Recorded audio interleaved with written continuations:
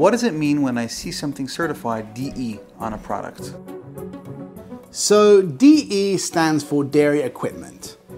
That will be used when the product has part ingredients, but it was produced on equipment that previously had dairy, fully cleaned, but it actually never went through a koshering.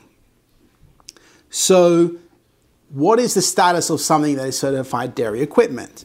So for us that keep Chalav Yisrael, then this product would still have the same status as the dairy that was used before. The dairy that used before was kosher, but not Chalav Yisrael. So therefore, anyone who does keep Chalav Yisrael, you wouldn't be able to have this product. For someone that doesn't keep Chalav Yisrael, well then it's like any product which is kosher and not certified Chalav Yisrael.